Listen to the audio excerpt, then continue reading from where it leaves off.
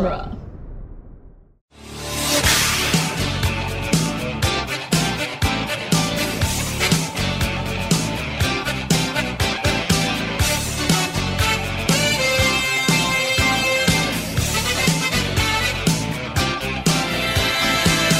Welcome again to Back to the Future Minute, the daily podcast where we analyze the movie Back to the Future Part 3, one forfeiting minute at a time. I'm Scott Corelli. I'm Nick Jimenez and the news. And joining us again, Hal Lublin. Welcome back. Thanks, guys.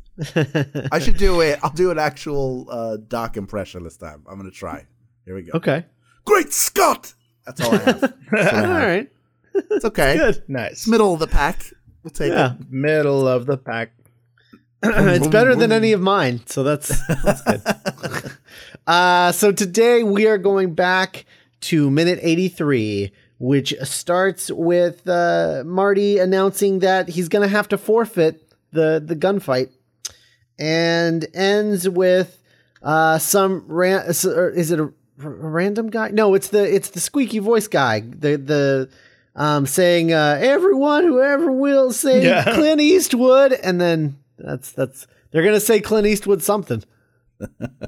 We don't know what yet. Real cliffhanger for the podcast. Yeah. It's such a blue balls moment for such a great line. Yeah. True. So this is the minute of every single emotion possible crossing the face of Marty McFly in a close-up. It's like a 5-second shot where he just goes through a real emotional journey on his face. I could not get out of my head how heavily made up he is. He looks like Mark Hamill during the Star Wars holiday special. Oh yeah. Like just post motorcycle crash and like puttied makeup on his face to try and make him look like he did in 1977, but it's all gone. That almost distracted me. I mean, he's obviously great performance, and Back to the Future is no stranger to those moments where, like, let's show somebody's face transitioning through 3 to 10 emotions. Right. What do you think are the telltale signs in terms of like makeup? It's super rosy cheeks. Mm-hmm. And his face seems real easy. It looks like he's got lip gloss on. Yeah. Mm-hmm. Okay. And it looks like he was wearing eyeliner, but a lot of it's worn off. But not all of it. It's he also lacks any contours on his face. Like they've put coverall or whatever on it, and just he's just lost all of the contours of his face. He has they called him the smoothest boy in the West.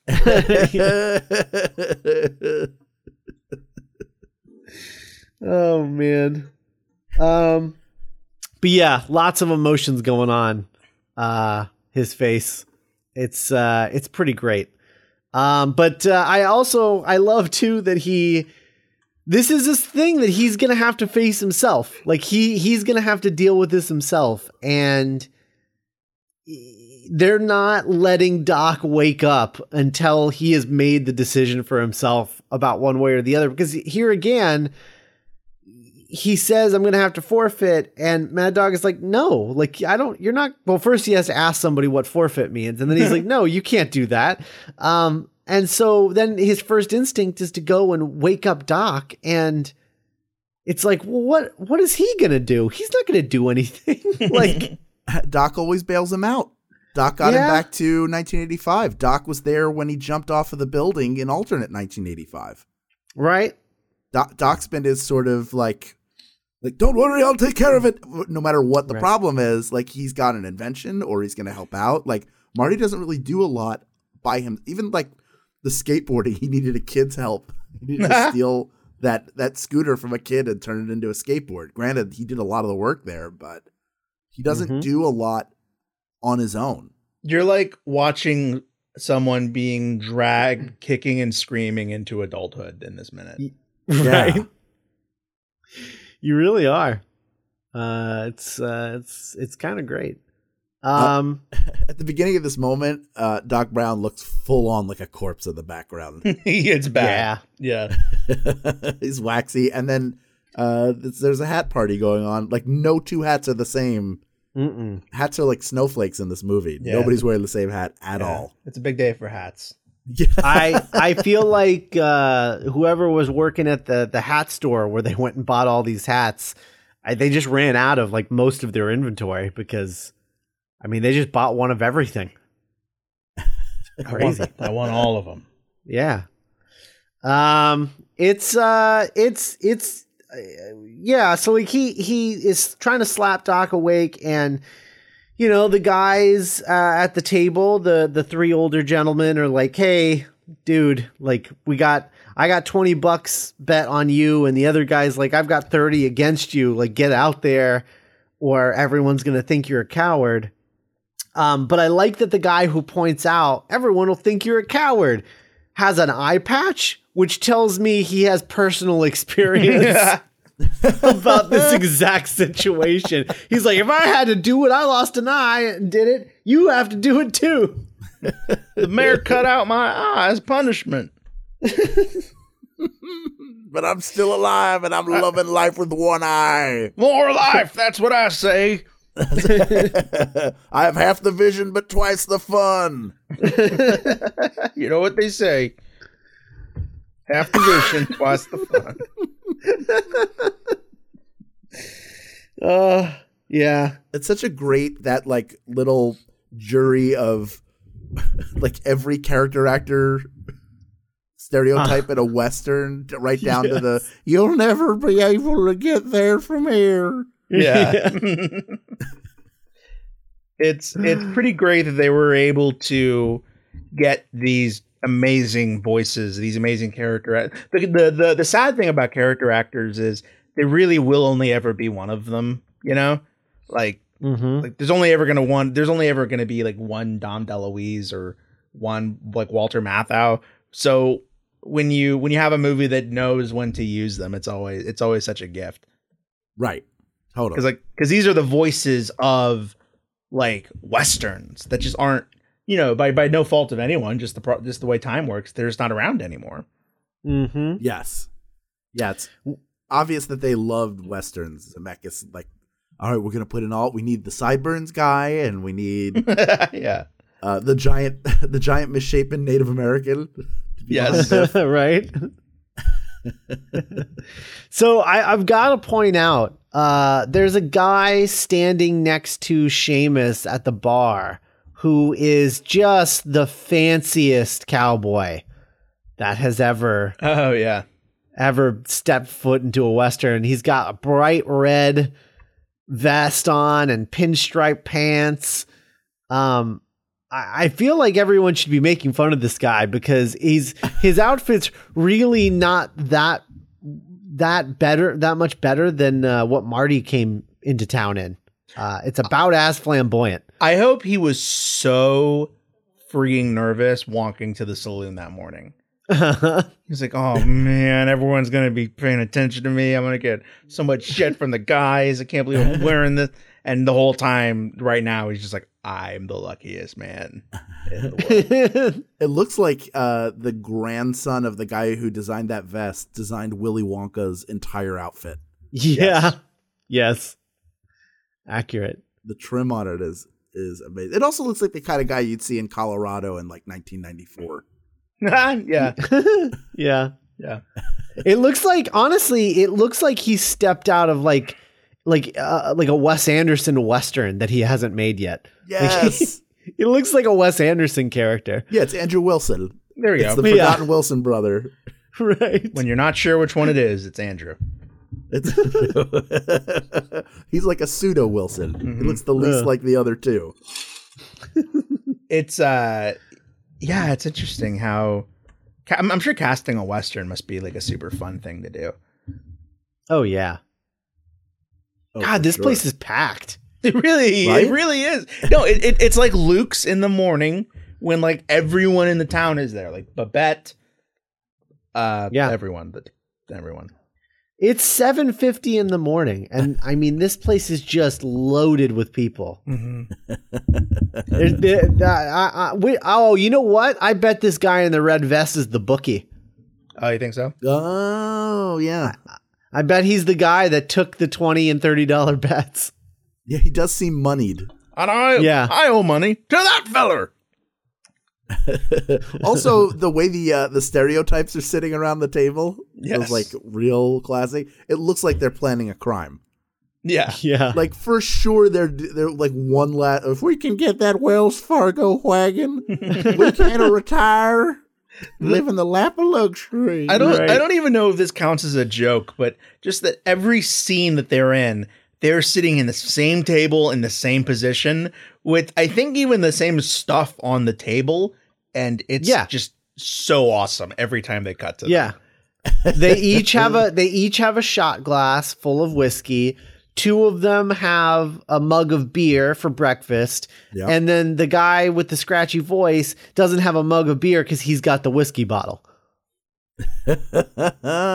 Just every day. It's every day. It's the same deal. And they have that weird platter in the middle of the table. It's like, is that a spittoon? Did they all share a dessert together? I do want the brownie sundae, but I need to watch my figure. Can we go splitsies? We'll all eat it. New York cheesecake. New York cheesecake? What'd you call me?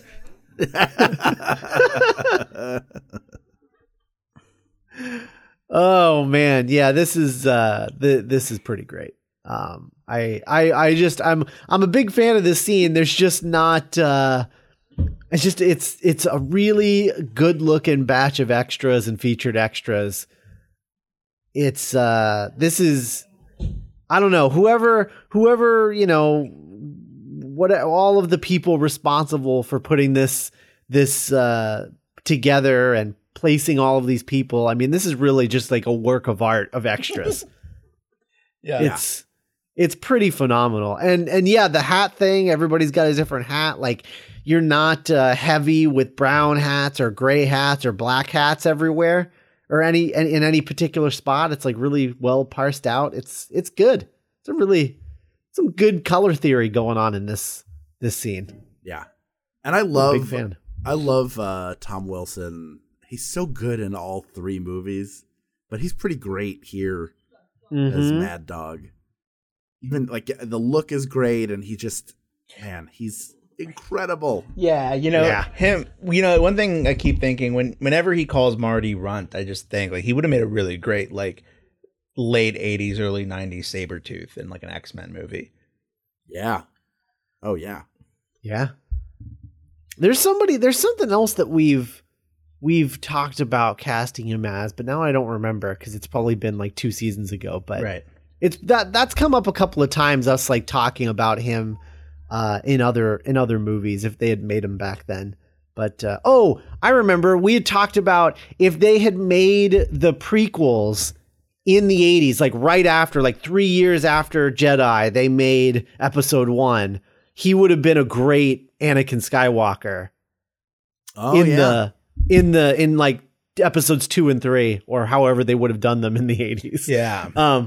Because he's like tall, like Darth Vader, and he would have been able to play like that darkness. But as we know, because Tom Wilson is just like a really sweet guy normally, like he would be able to play like the romantic lead and everything too. Yeah, because he was a strapping young guy. When you see him in the 50s. Mm-hmm. Yeah. Absolutely. Free of Philadelphia's own. Yeah, awesome. Free of makeup and fat suits and what have you. Yes. Fun story about Tom Wilson. So he obviously is a veteran stand-up comic. Right. And as I said before, he's from Philadelphia. So my mother's best friend was dating a guy who owned the Comedy Works in Philadelphia, where Tom Wilson played very often. So he would come over to my parents' house, or at least was over there once, and held me when I was a baby. Whoa. Fast forward to the year 2005. I do my first Thrilling Adventure Hour, and he is the special guest. And I am awesome. like starstruck beyond belief because I'm a huge Back to the Future fan. Of course, yeah. And then either my mother or father is like, yeah, he actually came over the house a couple times and he held you when you were a baby, which I elected not to tell him because it's super creepy. But instead was like, hey, you know these people who my parents knew growing up. And he was real excited about it and excited we were both from Philly. And we both did our Philly accents for one another. It was great. Awesome. That's awesome. Yeah. I would have just I expected that story to end with you asking him to hold you again. So please cradle me, keep me safe from this world. Please, Mr. Wilson. I just need to hear your heartbeat. Come here. I need to return. This will fix everything. Yeah.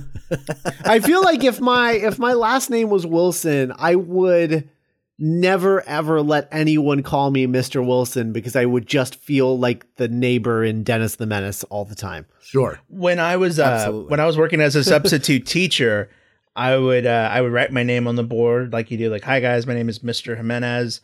And they were like, well, we can't pronounce that. And I was like, I just did. You're no better than me. And then they were like, can we just call you Mr. J? And I'm like, no, because that's just weird. I don't want kids calling me Mr. J. Yeah. Because that's... You should have them call you Dr. J, and then you should dunk on all of them. Boom. All of them. Dunked. You've been dunked.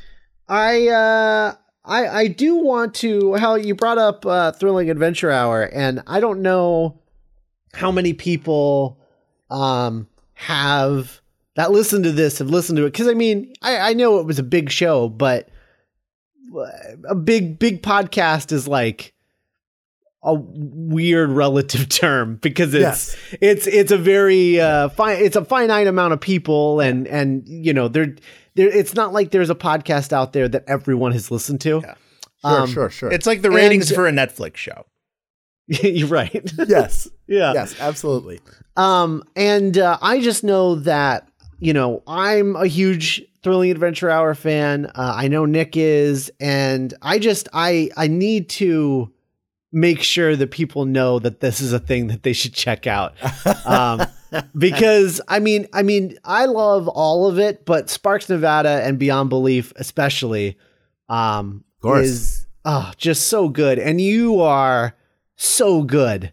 Thank you. In both of those things. And I mean, you play little characters as well, but like you're also the narrator, and each narrator is so different and so specific and perfect for the show. And because that show is so, the humor is very sort of fourth wall breaking humor, you're sort of part of the story a lot as well. And those were always my favorite episodes. So, yeah. Thank you. Yeah.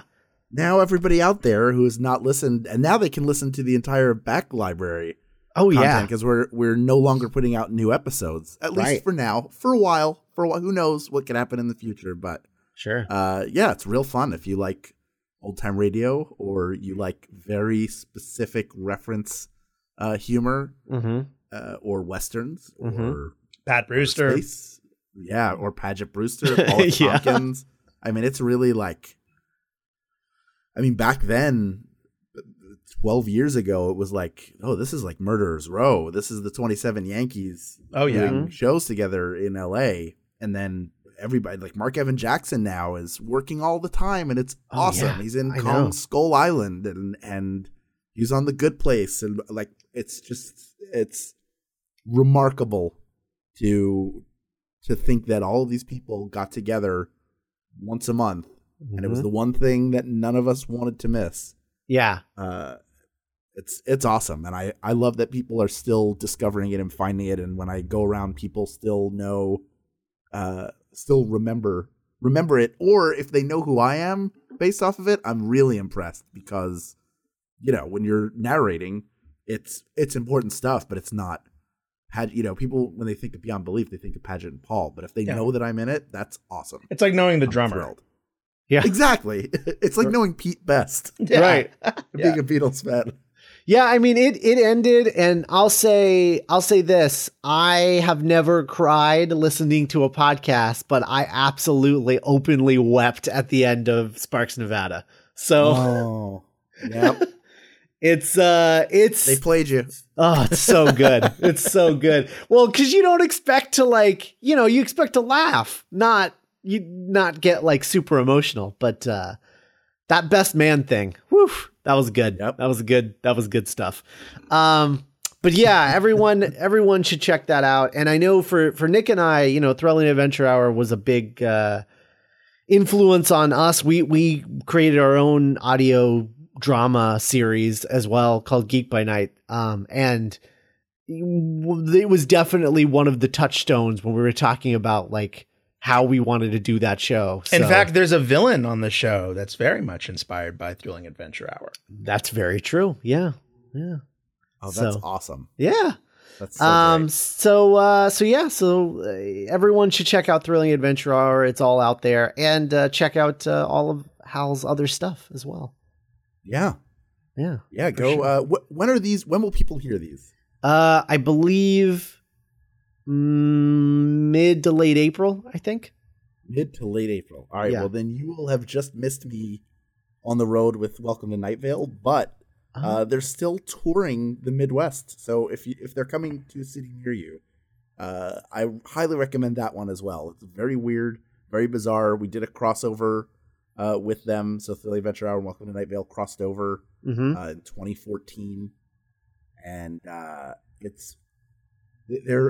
they occupy very different places in your heart and mind, and that's why you should listen to both of them, all the time. Yeah, absolutely. And that's still going. So that's still ongoing because all of their stars didn't blow up like the other show. We kept them penned up in one place. We learned Yeah. our lesson the first time. No, you can't be on a CBS show.